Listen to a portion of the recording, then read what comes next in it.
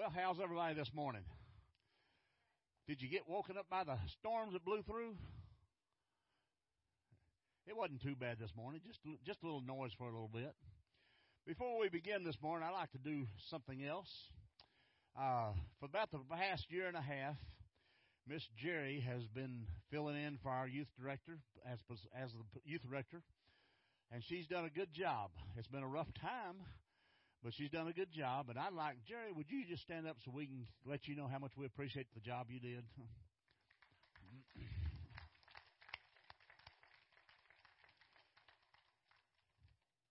There's a time when we didn't have many youth, and so she did the best she could to try to get some. And so it just we want to recognize her that she did a good job and was consistent on it too. So we appreciate you. If you will, turn your Bibles with me to Romans chapter 6, beginning in verse 13. Romans chapter 6, verse 13. It's almost ironic, but what Missy was just talking about a few minutes ago is sort of my message today. In fact, this is a subject that I love to talk about because it's about God's purpose for our lives. My life, your life. Each one of us here, if you're a child of God, if you're a Christian, this is a message about what God wants you to do. There's nothing that brings me more joy than being able to share the fact that God loves you, number one, but also that God has a wonderful plan for your life. Now think about that just a moment. I mean, this is an awesome statement that God loves each one of you so much that He's designed a plan that nobody else fits in the whole world. There's over 7 billion people right now in this world, I'm told, and nobody's exactly like you. And God has designed a plan for your life that fits you to a T. But the sad part is that a lot of Christians never find God's will for their life. It's not some hide-and-seek game. It's not something you have to dig out and just spend hours upon hours. God spells out what we're to do, and He makes it very plain for us if we'll do it. And just as Missy said a few minutes ago, I believe that every one of us have a place in this church to play. I don't mean that play by playing. I mean that play by being part of it, in the part of it. Every one of us. God didn't send His Son to die for us so we could sit on a seat and be comfortable on Sunday mornings. He called us for a purpose. If you will, that verse we just said, I'm going to ask you if you would to stand with me one more time as we honor the reading of God's Word. Paul's writing to us in Romans chapter 6, verse 13, and listen to what he says. And do not present your members as instruments of unrighteousness to sin, but present yourselves to God as being alive from the dead, and your members as instruments of righteousness to God. Let's go to the Lord in prayer. Dear God, we thank you, Lord, for this passage you just gave us. And Lord, now as we expound upon your word, Lord, just open our hearts and minds that each one of us here today, whether there's visitors, they would still feel compelled to respond to you.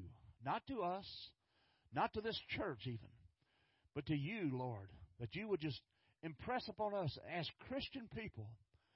We're not called to sit on the sidelines and watch things go by. We're called to be the soldiers in the army.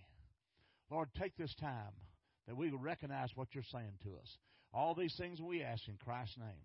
Amen. Here is a summary statement. Now, I didn't write this, but I like it, so I borrowed it. But here's a summary statement of this, what we just talked about. In order to live a purpose-filled life that God wants us to live, I must commit myself to learn God's purpose, to do God's purpose, and to rely on God's power to accomplish God's purpose. I like that. I wished I had written it, but I didn't, so I won't tell you I did. But that's what each one of us here are called for, to serve God in some capacity. God did not send His Son for us to sit on the sidelines and watch the world go by. God has a plan that He wants you to be a part of. There's nothing more important in life than to learn the will of God. Now, I learned years ago, pretty rough times, that I had to learn it the hard way many times. God has to teach me, knock me in the head several times, get my attention before I finally learned to listen to Him. But years ago, I learned that the will of God That's why God has given us His Word. God's will is not hard to find. Now, I mean, obviously you're not going to know every detail of it, but we can find it. God does not want to hide His will for your life somewhere you can't find it. He wants you to find it. And when you find that, that is the greatest place. And every one of us in this room has a different will for our life. Now, they may intersect a lot. They may overlap a lot. But each one of us has something that's different that God wants you to do. Every single one. If you call yourself a Christian, then that's God's will has a part for you. God has a part for you to do His will. To do it, we have to rely on God's power to accomplish it. One of my favorite verses in the Bible, and you can turn there if you want to, Romans chapter 12, verse 1. It says, I beseech you, I beseech you, therefore, brethren, by the mercies of God, that you present your lives, your bodies, a living sacrifice, holy, acceptable to God. Did you hear that? God says, I beseech you, I urge you, I implore you that you present your bodies as a living sacrifice. You know what a sacrifice is? Most times when you have a sacrifice, whatever's been sacrificed don't get off the table. God says, I want you to be living sacrifices. Now, what does that mean? Well, He means to each one of us that we're to die to the world and live to Christ. As simply as I can put it. That verse there, it's always been one of my favorite verses in the Bible because it talks about it. The key word, though, is the word commit. We're talking about commitment because we live in a culture that fears commitment. We hesitate to commit ourselves to anything. A while ago, Missy was talking about her desire to do something and so forth. And it takes stepping out of your comfort zone and saying, I'll do this if it's necessary. I'll do this. But yet it first has to be that God tells you, I want you to do this. I want you to do this job. I've got this. I've got something I want you to do. And sometimes that's hard to do. I'll give you an example. I've told our church, I know we got visitors this morning, I've told our church several times, if you had asked me years ago, that you're going to become a preacher one day, I'd said, no, it ain't going to happen. I mean, it's not a question. It's just not going to happen, period. And lo and behold, here I is at Robertson Avenue Baptist Church. God begins to put things in us. And if we'll listen to those, God will begin to work in our life what He wants us to do. But every one of them starts with that word commit. You've got to commit to listen to God. You've got to commit to listen to His Word. You've got to commit to being a part of a church or whatever it may be. And then God begins to work on you. But I want you to notice something, this verse we read a minute ago, Romans chapter 6, verse 13. And do not present your members as instruments of unrighteousness, to sin, but present yourselves to God as being alive from the dead, and your members as instruments of the righteousness of God. Did you listen to that? Did you hear what he said? Do not present your members as instruments of unrighteousness to sin, but present yourselves to God as being alive from the dead. That's what he's telling us. You've been saved. You're alive from the dead. You're not a dead person anymore. With Christ, you now live in Christ. But yet we've got to live in Christ as he says. Let's go a little farther. The key word, again, is commitment. Is commit. We're talking about commitment because we live in a culture where people don't commit to anything. I said a while ago that in a recent Southern Baptist magazine, it says that 5,000 churches, now not just Southern Baptist, this is all denominations, go out of business every month. I don't know about you, but that don't sound like too many years before there won't be any churches around here. And I think what they're trying to say is, folks, we need to wake up. We've got churches closing down. Methodists, Baptists, whatever they are, they're closing down every month across our nation. And I believe the biggest problem is that our younger generations, I used to be part of that, but our younger generations don't have commitment to anything anymore. Don't have the commitment to do the right thing. Now, hopefully they'll grow in that. I'm not criticizing them. I hope they'll begin to realize there's a need for them to step up and take a place, not only in the church, but in life. And so we need to have commitment. But we're people nowadays that don't want to commit to anything. We hesitate to commit ourselves to anything. We talk about this thing being called the individual freedom. We like to keep our options open. When I thought about that one there, I thought about, I love buffets. Golden Corral is one of my favorite places because I can pig out, and it costs me the same as if I don't pig out. But it shows anyway. But I was thinking about going through a buffet line. Have you ever thought, I walked through before, well, I don't think I want any of that, and I don't think I want any of that. And you get to the end of the line, or you could get to the end of the line, and you got nothing on your plate. Isn't that the way we do it in the church a lot of times? Well, I don't want to teach this Sunday school class, or I don't want to do this, or I don't want to sing in the choir, or I don't want to. And we get to the end of life, and we've done nothing for Jesus Christ without even really realizing it. We've walked through the buffet line. We've looked at things, and we've turned everything down. And then we read those words, I beseech you, brethren, by the mercies of God, that you present yourselves a living sacrifice. We've missed the point. Jesus Christ died for a reason, to save each and every one of us, and everybody else for that matter. And most of us, at least in this room, have become Christians. We've been saved. But now what are we doing about it? What are we doing to further that? 5,000 churches are closing every month. That's scary. We've lost our commitment. That's the way a lot of people treat God. They like to keep their options open. Well, I just don't want to do this right now. There may be something better comes along for me, and I'll just wait on that. But most of them never do anything. Most people never accomplish anything for Jesus Christ. That's the way a lot of people treat God. But if you keep your options open and you don't commit yourself to something, you're going to miss out on what God has for you. We have some good friends. I think I've mentioned them before, but good friends of mine have been for years. In fact, while we were both teenagers. Well, I was 10 and Judy was a teenager, but close to it anyway. But I can't think of the name. Doug and Beverly Lacey.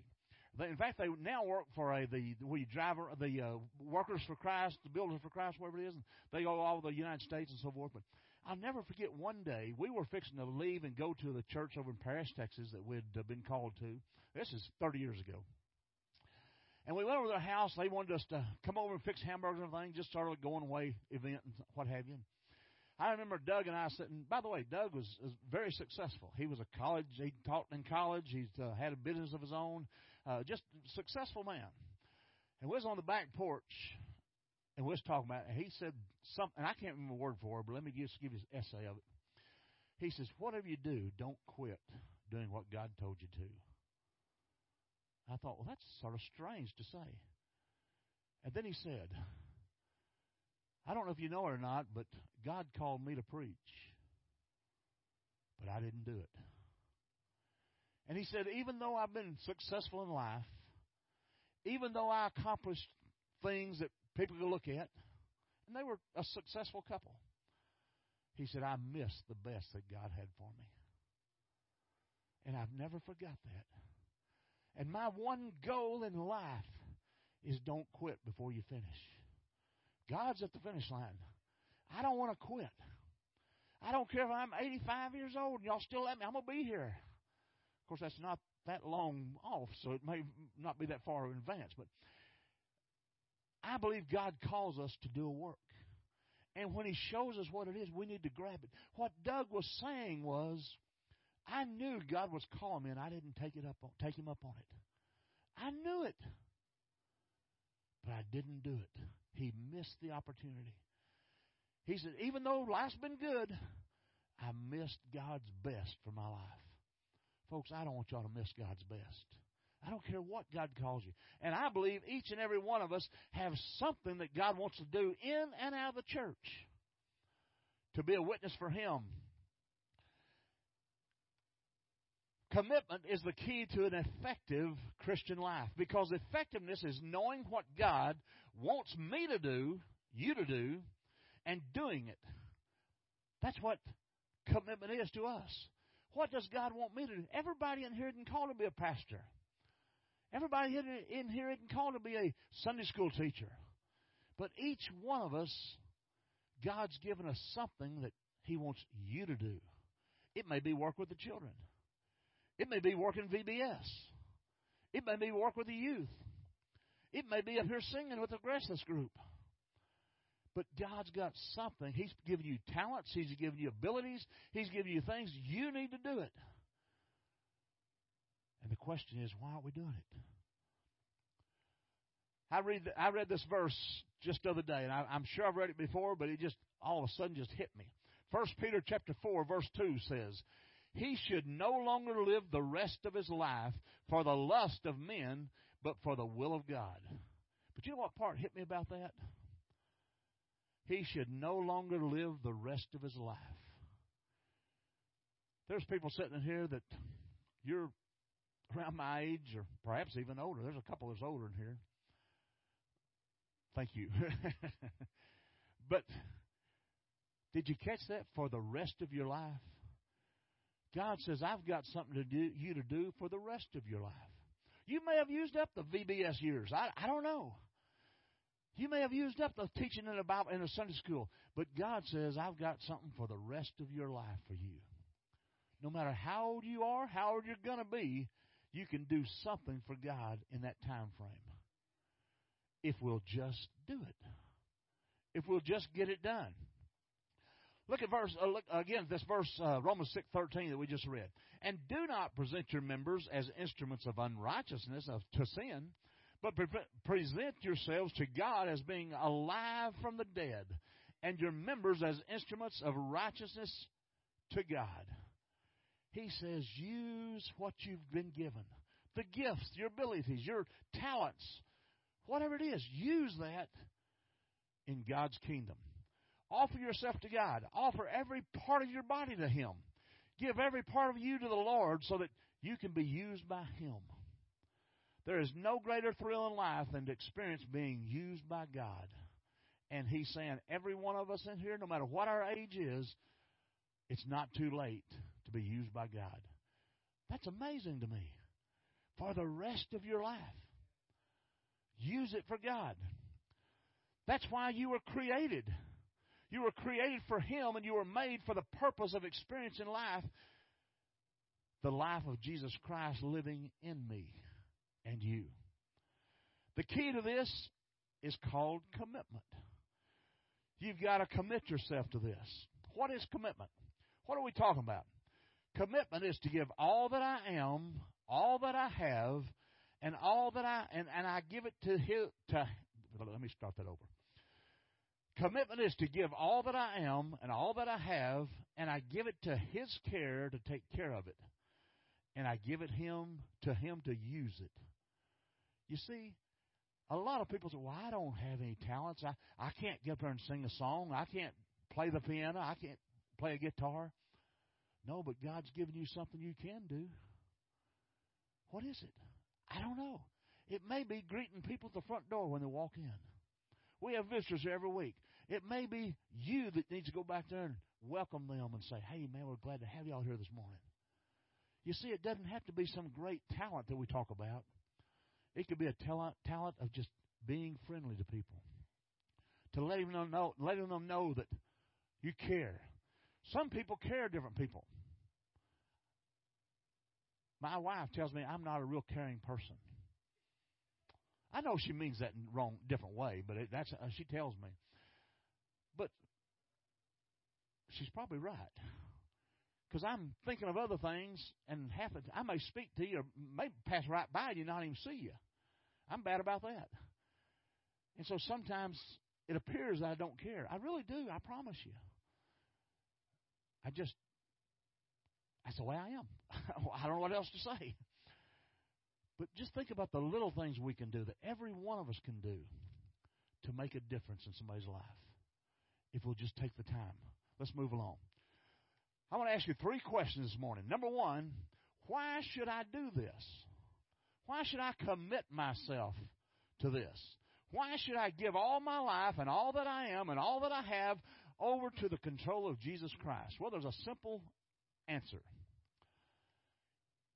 There's really 4 reasons, but let's look at the first one. God created you. Paul says in Galatians 1:15, God set me apart from my mother's womb and called me by His grace. That's a pretty good reason right there. God knows you better than you know you. God knows your thoughts. He knows everything about you. Don't you think God could control your life better than you can control your life? Now, I don't know about you, but when I try to control my life, I usually wind up in the bar ditch somewhere. I'm in the gutter. That's where I'd wind up at.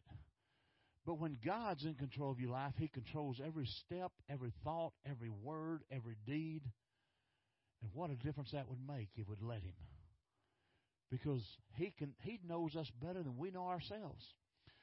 Here's another verse. The psalmist in Psalms 139 verse 14 says, You knit me together in my mother's womb. I am fearfully and wonderfully made. You're not an accident. You're a work of God, each and every one of us. God created you, and God doesn't create anything without a purpose. You're here because He willed you to be here. You're here because God wanted you to be here. That's why you're here this morning. You say, no, I just got up and decided to come to church. No, you didn't. You may think that, but you didn't do that. God began to put upon your mind, you need to go to church today. And He brought you here. I don't believe God allows anybody to just drop in by accident. God has a purpose for them to be here. A purpose for each one of us. You're here because He willed you to be here. You're here because God wanted you here. God also knows what will bring you joy more than you know. God is infinitely wise. He's a lot smarter than you and I are. That might surprise some of you, but He is. God knows what is going to bring you joy in your life. Sometimes, just in my thoughts, I'll get to thinking, now God, I see what you're doing, but I think we could do this a better way. Why don't you listen to me? Don't say you don't do the same thing, because I know you do. You just won't admit it. And God has to say, why don't you sit down and let me run things? And God has always run it better than I ever could. I think I'm pretty smart. But compared to God, I'm just a little bitty speck on the scope. God knows exactly what you need more than you need to know it. He loves you that much. And keep in mind, God loves you so much, He wants the best for you. Let's move along. I believe even if God did nothing else from this day on to bless me materially, to bless me physically, to bless me any way you want to do it, I still would owe Him my total commitment of life for what He's already done for me. Because God's brought me this far. And believe me, there were some years when I didn't know if I was going to live another year. Because I was so crazy in life. And God saw a purpose and brought me through it. And teach us. The next thing we see, the fourth reason I give my life over to Him is this. God promises me an eternal reward. An eternal reward. Now, we're not to do anything just for rewards, but God says, if you'll be faithful, I'll give you an eternal reward. What is that? As Christians, we should be living day after day as if we're going to stand before Him the next moment. And it could be the next moment for each of us. There's not a person in this room that knows in a few minutes when we dismiss, you'll get in your car and you'll head to your house. Your house may be just half a block down the road. But there's not a one of us in this room that knows we'll make it to our house without a question of doubt. Because people get killed on our highways every day of the week. And a lot of them are Christian people. If you were to die today, do you know without a doubt where you'd spend eternity? I mean, seriously? If you don't, make sure you do. God knows those details. He knows when you're going to take your last breath. We've got people in this church right at this moment. They're in a bed and they're literally dying, expecting to take their next breath. Maybe be the last one. People of our church. It's everywhere, folks. I read the statistic the other day and just amazed me. Did you know that 1 out of 1 people die? Guess what? If Jesus tarries, we're all going to die one of these days. Every single one of us. I don't know of any friend of mine that's ever lived or ever still living or anything else that hasn't died or going to die. We're all going to die. Are we ready for it? What keeps me from giving my life over to God?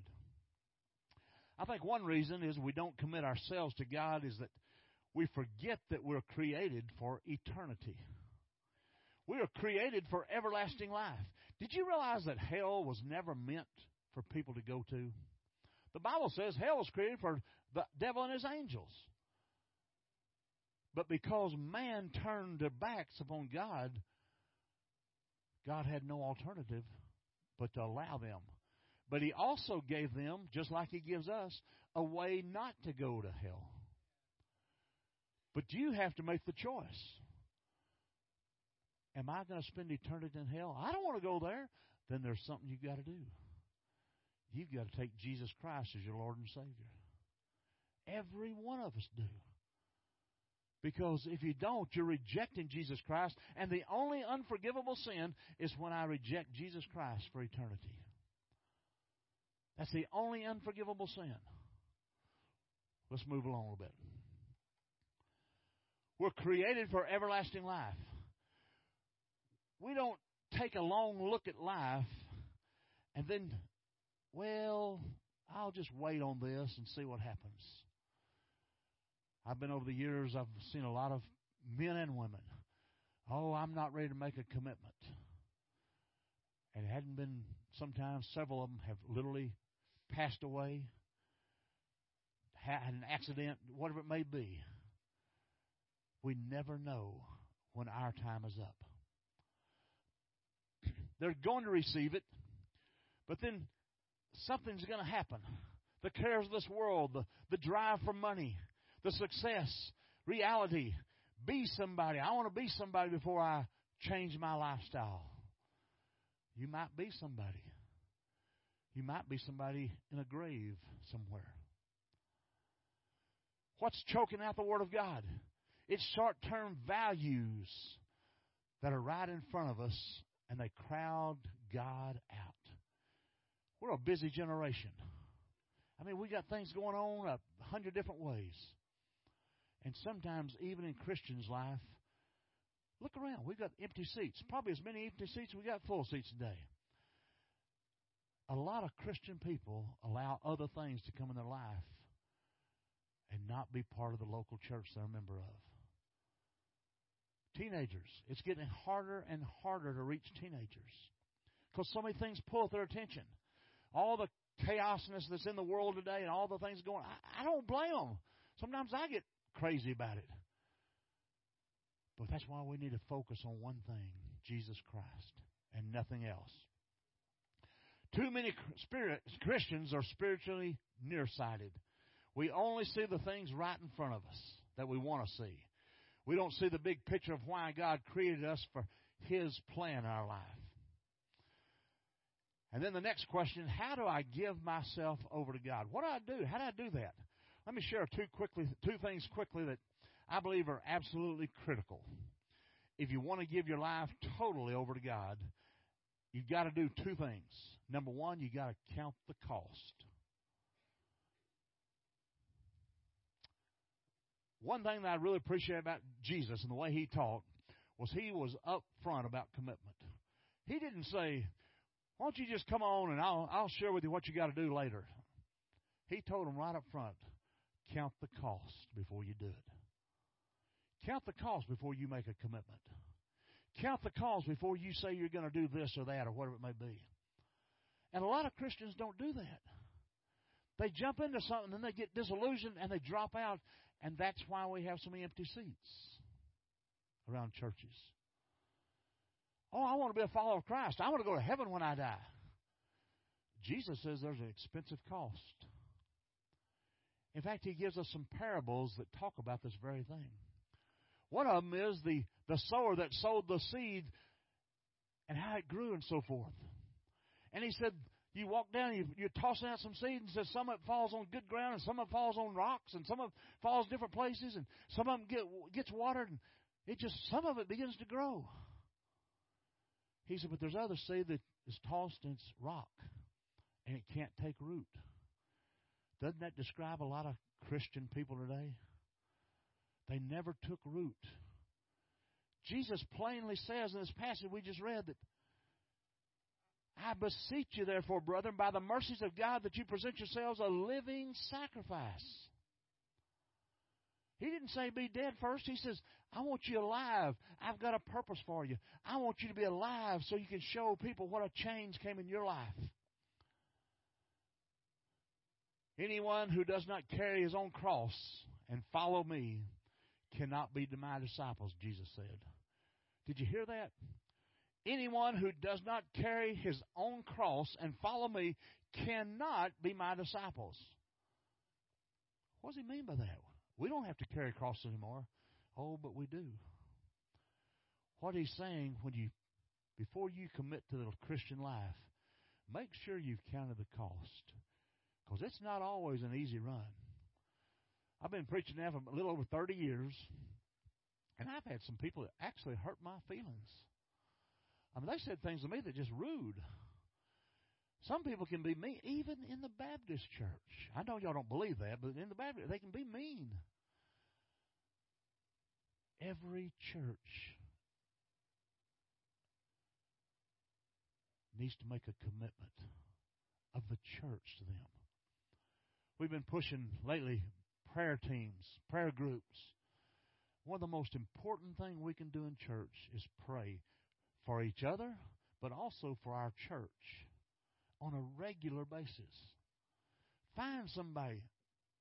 Hey, let's start a prayer group. Maybe you can meet on Monday night at 10:30 at night. I don't know. That might be the best time. Find somebody and meet with them and pray. Watch it change your life and the life of our church. If we would be a people that gets on our knees and comes back to God in that way. I'm going to lose my rights if I yield everything to God. By that, I mean I'm going to lose my right to do whatever I want to do is what we're saying. Because now it's no longer, what do I want? It ought to be, but what does God want me to do? It's a big difference. So I'll give up my rights to my own life. It's not my life now. It's now God's life living through you. I'm going to lose control. If I lose control of Him, then I'm losing control of my own life and everything about my life. So I lose control of my resources. I take my time. Instead of saying, what do I want to do with my time? It now becomes, God, what do you want me to do with my time? Then I also lose the world. No longer is power and pleasure and prestige and possessions and popularity the goal of my life. I give up the pursuit of the world and pursue the things that the world says I've got to have in order to be happy.